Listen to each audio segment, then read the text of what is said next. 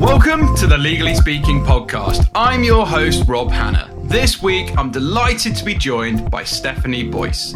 Stephanie is the 177th, the 6th female, the first black officer holder, the first person of colour, and the second in-house solicitor in almost 50 years to become the president of the Law Society of England and Wales. Admitted as a solicitor in 2002, Stephanie specialises in corporate governance, regulatory frameworks, and professional regulation. Stephanie also holds a Masters of Law in Public Law and Global Governance from King's College, University London. In addition to this, Stephanie has also recently been appointed to the HMN Treasury and Department for Business, Energy and Industrial Strategy as part of an independent task force designed to boost socio-economic diversity at the senior levels in the UK financial and professional services. If all of that wasn't impressive enough, Stephanie also made the Powerlist 100 in 2021, where she was named as one of Britain's most influential black persons. Stephanie's mission is to leave the legal profession more diverse and inclusive than the one she entered. So a very, very warm welcome, Stephanie. Thank you, Rob, for that introduction. I'm honoured. So before we dive into all your amazing achievements and legal experiences to date, we do have a customary question icebreaker here on the Legally Speaking podcast, which is, on the scale of 1 to 10, 10 being very real, how real would you rate the hit TV series Suits in terms of its reality? Well, Rob, I have to say I've never seen Suits, so it'd be very difficult for me to rate it. Ask me another. Based on that, we'll start with a 0 and we will move on. So let's start at the beginning, Stephanie. Tell us a bit about your family background and upbringing. Well, absolutely. So my grandparents came to the United Kingdom from the Caribbean, they say, in search of faith, hope and greater opportunities. So my grandfather was the first to come, Henry, was the first to come in 1960. Followed by my grandmother in 1962, followed by my mother in 1967. So my maternal grandparents from the island of St. Vincent in the Caribbean, and my father, who is from the island of Barbados in the Caribbean, came to England in 1964. So, as my parents tell me, they had a meeting in Aylesbury, where I was subsequently born. And that's where I grew up, in a single-parent household on a council estate. First in my family to go to university. My father finished formal education at the age of 12 in Barbados because my grandmother couldn't afford to send him on to further education at that time because you had to pay for it. My mother did complete school. But, as I say, the first to go to university. And my grandfather, my grandfather was illiterate, but his lasting legacy for us was that we were to make something of ourselves. He never told us what, but he said we were to make something of ourselves. And I have held true to that wish to this day. Thank you for sharing that. And what a wonderful wish to carry through. So you mentioned to make something of yourselves, but what inspired you to pursue a career in the legal industry? What inspired me, looking back, first of all, I grew up in a household, where there were always, grew up to the songs of Bob Marley, singing about, injustices, pricking one's social conscience. And I could see domestically and globally, injustices unfolding around the world. And then at the age of 12, I went to live in America. And, I saw America would have a lasting impression on me. I would be overwhelmed by the poverty that existed. I would be overwhelmed by people struggling to exercise their legal rights because of their low socioeconomic position or because of the colour of their skin. And I was enthused that I wanted to help the voiceless to have their voice heard. And that is what absolutely inspired me. And a day or so after graduating from high school in the United States, I came back to England because I wanted to study in the jurisdiction of England and Wales. Wonderful, wonderful. And considering the Law Society has existed for, I believe, 196 years, and you've become the 177th, the sixth female, the first black officer holder, the first person of colour, and second in-house solicitor from an in-house background. How does that feel, and what exactly does that mean to you? Well, not only what does it mean to me, but what it means to so many others. I mean, the Law Society was founded in 1825. So in a couple of years' time, we will celebrate, as you mentioned, we will celebrate our 200th year anniversary. We received our Royal Charter in about 1845. So hence why, there's only 177 presidents. And then if you make way for a couple of world wars and so forth in between. But to have, after four attempts at trying to get elected as Deputy Vice President. And once you get elected as Deputy Vice President, it's an automatic trajectory that you then go on to become President, unless, of course, other things get in the way. But to be in this space and to be the first person of colour, the first black office holder to occupy this space is a remarkable achievement. And to do so during a pandemic, with so many different challenges facing the legal sector, but to be able to occupy this space and lead my fellow colleagues, some 200,000 solicitors, is an absolute privilege and joy. Absolutely, Stephanie. And we're honoured to have you on the show. And we say the Legally Speaking podcast is to educate, entertain and inspired. I am truly inspired by your journey. You mentioned their fourth attempt, so many traits around resilience, not giving up and really, really, not refusing to take no for an answer. I admire. So with regards to your own career, what made you decide to pursue perhaps the less conventional route as a in-house career?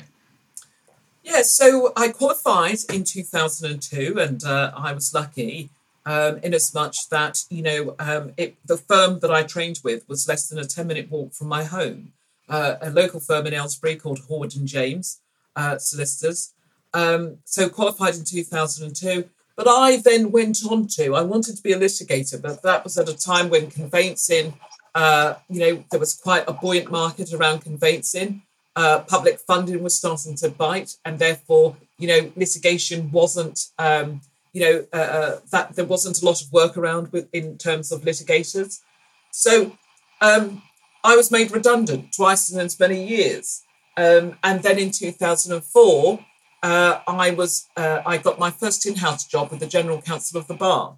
And so began my in-house career. And throughout my career, I've worked with Ofsted, the pensions regulator, Chartered Institute of Arbitrators, the accountancy body, ACCA, and a number of others. And latterly in my own consultancy, looking at governance frameworks and transformational change. Wonderful. And, again, what an inspiring part of your career and journey you've been on. And I mentioned in the introduction, your career has been particularly diverse. So what have been just some of the highlights for you?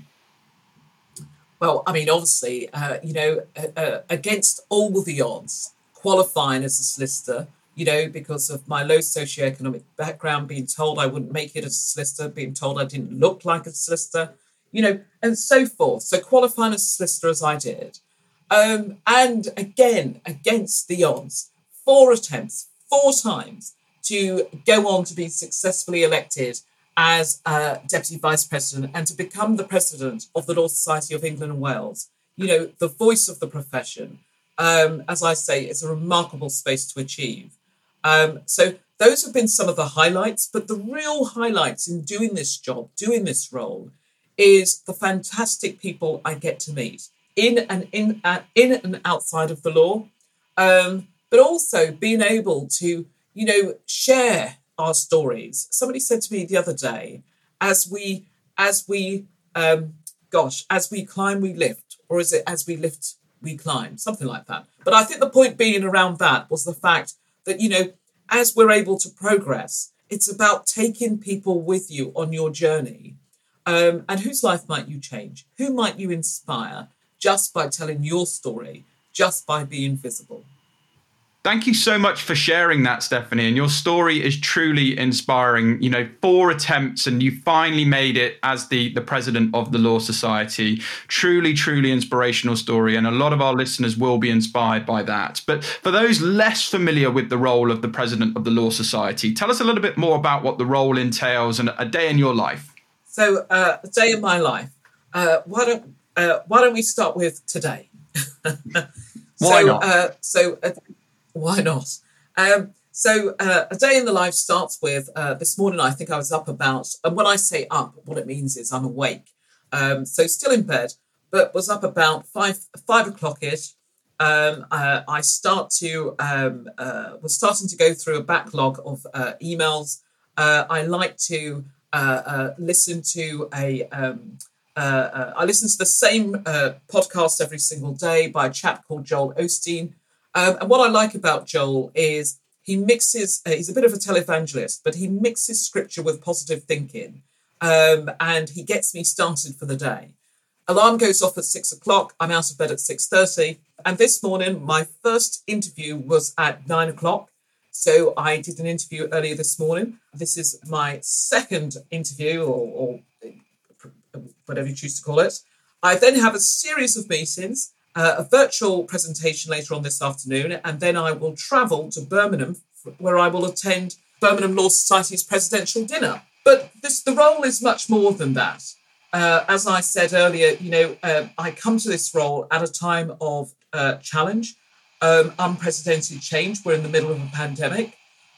So whilst, restrictions are easing, what being in a pandemic has meant for some of our members is that they have had to embrace technology very quickly, almost overnight, in order to keep working, in order to keep communicating. Firms have closed, for one reason or the other, because of low footfall, because of lack of funds and so forth, lack of investment, firms have closed. But also, we have seen the workforce, courts have been closed. So that meant that potentially firms couldn't work. And we've seen the workforce work from home. So lots of challenges, but the role is also an ambassadorial role. So not only do you advocate on behalf of your profession with government ministers that you try and influence and lobby on points of law, the Law Society is politically neutral. But also, you attend lots of dinners, you speak at lots of public engagements.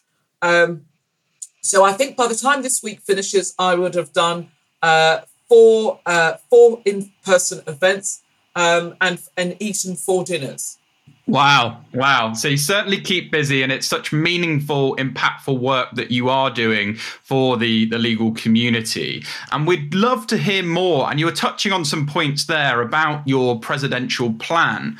Let's first start off maybe talking a little bit more about the access to justice and technology. Please tell us more about your plans to improve access to justice in England and Wales and how technology can really help this. Well, absolutely. So as I alluded to before, access to justice and technology, as we emerge from this crisis, it's vital that the justice system emerges in a stronger position than before. And we've seen the way that technology has transformed our lives, the way we work in the last 18 months. And there are lessons that we can learn into which the new ways of working with technology should become permanent features. But, and of course, there is a bill currently going through Parliament, the Police, Crime, Sentencing Courts Bill, that looks at remote observations and remote juries within the justice system.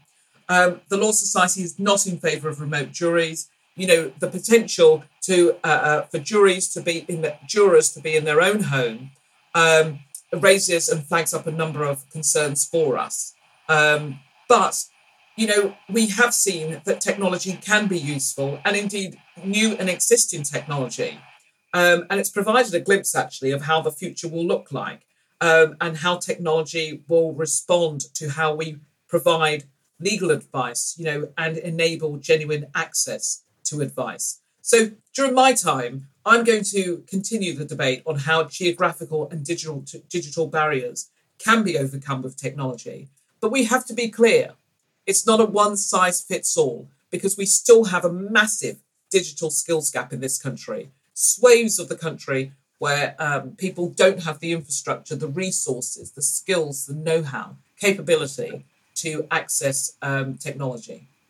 Yes, and I think, it's a very important point to highlight. And I know the work that you are doing, and everyone involved in the Law Society are working hard to hopefully try and improve this access over time. So thank you for your continued efforts. And on another passion, I know you are passionate about making the legal profession much more diverse. Tell us more about this. Well, absolutely. So I have said that, it's my mission to leave this profession. And I'm talking about the legal profession, not just the solicitor profession, more diverse and inclusive than the one I entered. But I'm clear, Rob, that it's got to be a shared ambition, with each and every one of us playing our part.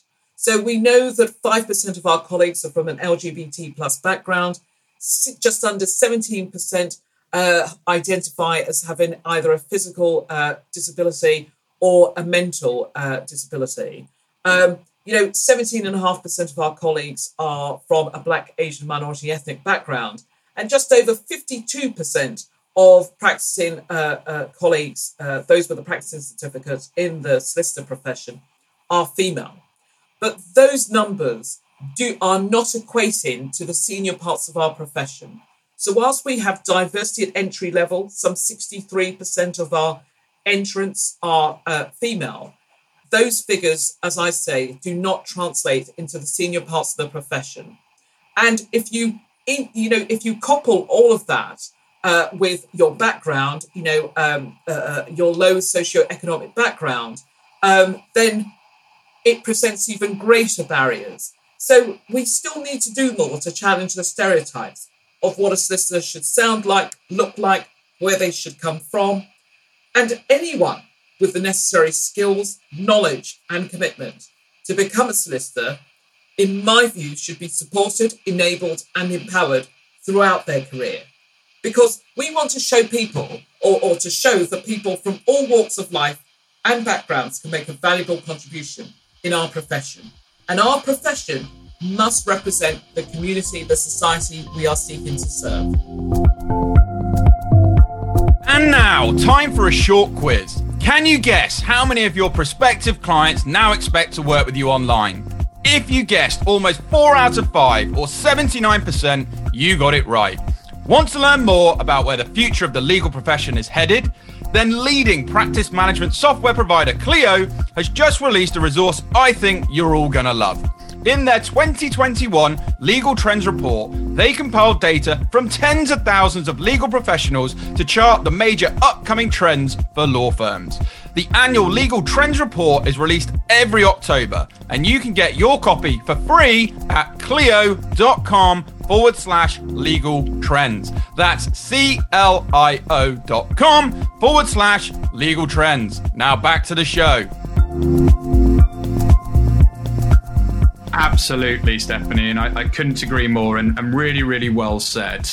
You've previously spoken about how the word BAME is unhelpful. Please could you tell our listeners more about how the term creates more challenges than perhaps opportunities? Well, absolutely. So first of all, you would have noticed that throughout this conversation, I do not use that term, and I have pledged that, where it is possible, that I will not use the acronym BAME, and I will spell it out in full as I have been doing when I say Black, Asian, minority ethnic solicitors, colleagues, or so forth. We know that there are disparities within that acronym. So, for instance, if you look at the legal sector as a whole, while 17.5% are from a Black, Asian, minority ethnic background, we know that 10% are Asian, and only 3% are Black, and the remainder is of different ethnicities. So we know there are disparities as to who gets ahead. Only 8% of partners in the largest firms of 50 or more partners are from a Black, Asian, minority ethnic background. And that figure has only changed 1% since 2014. And if you broke that figure down even further, again, there would be disparities between blacks, between Asians and, ethnic minorities, even further. So there isn't, to my mind, a different term that has, been agreed upon as yet. And I, as I say, have pledged that until there is a term that we are agreed upon, I will spell it out in full rather than using the acronym where it is possible and appropriate to do so. And I think that's just testament to your leadership and supports your mission and what you are trying to achieve. So thank you so much for explaining that and giving us some extra context. So following on from that, what would you say are currently the biggest barriers to the legal profession? I think, obviously the biggest barriers at the moment are in terms of, trying to get into the profession, whether that's for cost, whether that's through networks, established networks and so forth. But of course, we have recently, on the 1st of September this year, seen the introduction of the Solicitors Qualifying Examination. And what the SQE, as it's more widely known, is set to do is it's set to diversify, open up the profession, remove those artificial barriers to entry and diversify the profession. However, one of the issues that we have is that there has been no firm commitment from either government or major stakeholders as to how individuals will fund the course, the SQE. And that cannot be right because we run the prospect of those who want to pursue a career in law who are not financially abled being financially excluded.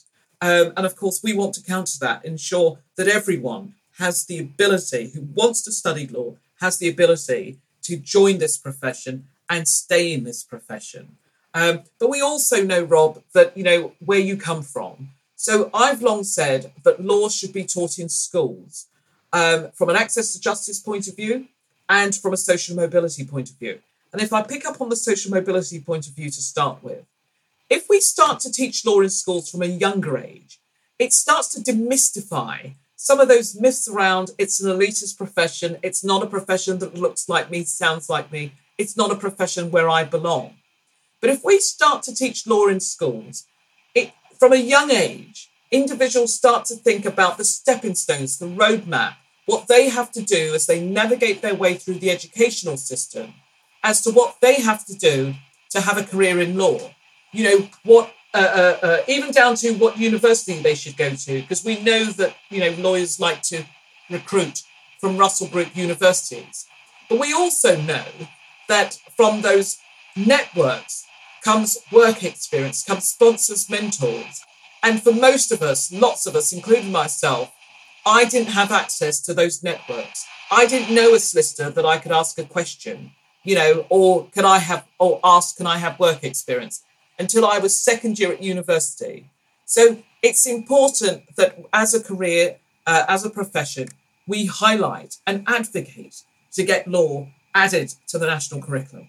Yes, really well said, Stephanie. And I absolutely support what you are suggesting. And let's hope that does happen over time. Now, I know we could talk about the SQE for a whole podcast episode in itself. So do you feel the SQE will improve the legal profession by improving access? Well, as I say, that is the hope. That is the desire. It's early. Obviously, it's too early to tell because, as I say, it only launched on the 1st of September. But if there is no commitment from government, from major stakeholders to fund the SQE, then, as I say, we run the potential of financially of those who want to pursue a career in law, who do not have the resources to do so, being financially excluded. And that cannot be right. Now, the Solicitors Regulation Authority, the SRA, has committed to monitoring the SQE, to monitor it over the next coming years. And we will hold the SRA to that. And if it's not working, if we know that there are bottlenecks, then we will work with the SRA to ensure that, as I say, that those individuals who want to pursue a career in law are not financially excluded. Yes. Let's hope. And I love that you are talking around collaboration there and working with the SRA to achieve the overarching goal of greater access to the profession. And do you agree that we should encourage aspiring and current practicing lawyers to be more human and allow them to embrace their creativity on top of their academic prowess, particularly off the back of the pandemic? Well, I'm not quite sure what you mean, Rob, by more human. What do you mean by that?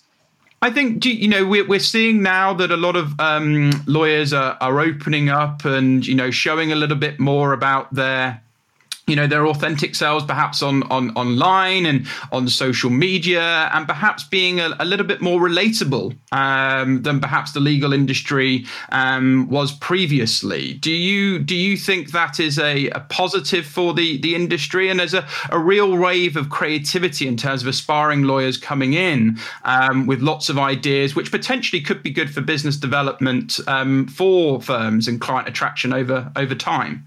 Mm. I think that goes back to, what I was saying before about, we've just been through some of the toughest times. We're still going through some of the toughest times. And I think, a period of reflection. We've all taken the time to reflect. This pandemic nobody has escaped, this pandemic. We've all been touched by it in some way. And as I say, I think that's given us the opportunity to reflect. When others tell their story, I've often been asked, why do you tell your story? Coming from a single parent household and so forth. And I say, well, why not?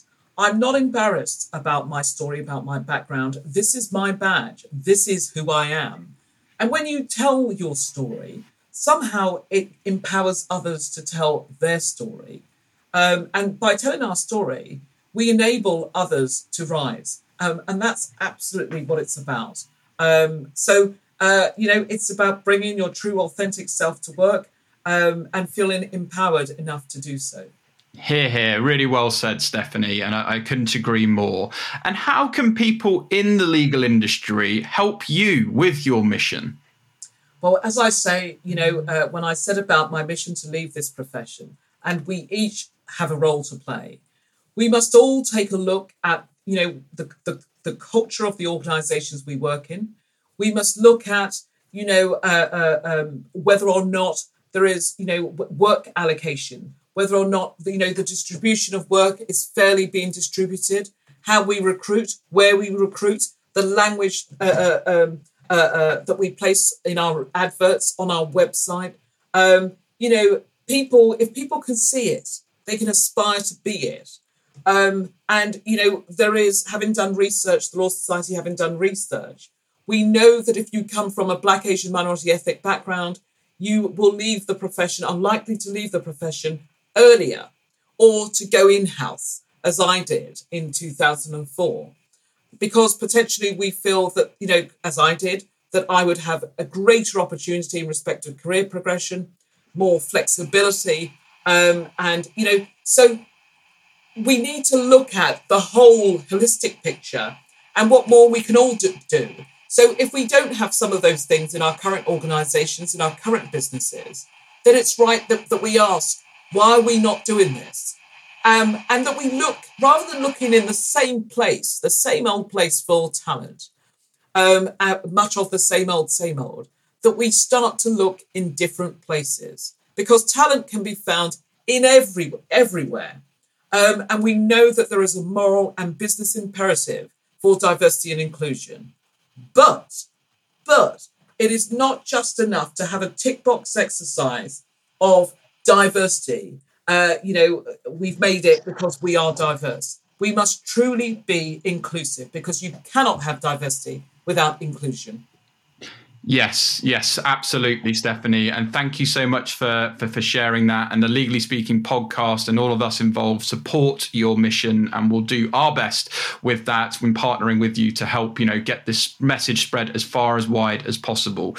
On the last before we wrap up, Stephanie, how do you wish to be remembered following your time as the Law Society president? I would like to be remembered as somebody who made a difference. I've given the call to action, but somebody who made a difference. I used to say, before I became president, I used to say that if I changed one person's life, if I inspired one person, I would go quietly, But as I say, this is a remarkable position to be in.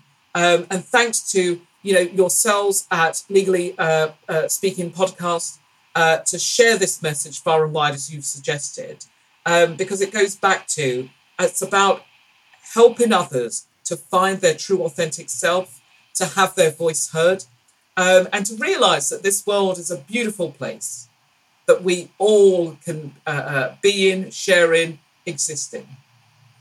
And what a lovely message and way to wrap up the show, Stephanie. It's been an absolute pleasure having you. If people want to follow or get in touch with you about anything we have discussed today, what's the best way for them to do that? Feel free to shout out any relevant web links or social medias, and we will also ensure we share these with this episode for you. Absolutely. Well, of course, the Law Society has its website, lawsociety.org.uk, where you can find lots of important information and more about the work we do. If you wish to get in touch with me directly, you can connect with me on LinkedIn, or you can follow me on Twitter. I believe it's i.stephanieboyce or iStephanieBoyce1 on Twitter. But either way, if you Google me, you'll find me. Yes, they will, most definitely. Well, thank you so much once again, Stephanie. It's been a real pleasure having you on the show. On behalf of all of us at the Legally Speaking Podcast, we wish you lots of continued success with your legal career and mission for the Law Society. But from all of us, and for now, over and out. This week's review comes from Rose Carriere. Rose says, so entertaining and insightful. This podcast is an absolute delight to listen to and is so educating. Rob makes it easy to listen to, which is of essence for someone like me who tends to space off when there's too much information at once and not enough interaction. I've also been able to apply the advice he provides here within my daily life, not only as a law student and legal intern, but also as an aspiring solicitor. Not to mention within my role as head of social media for a small boutique law firm I'm working for. Thank you so much, Rob, and keep up all the hard work. Thank you so much, Rose, for your lovely, kind review. We really appreciate it from all of us on the Legally Speaking Podcast. If you would like a shout out on the show, all you have to do is leave us a rating and review, and we'll ensure we shout you out at some point during season 5.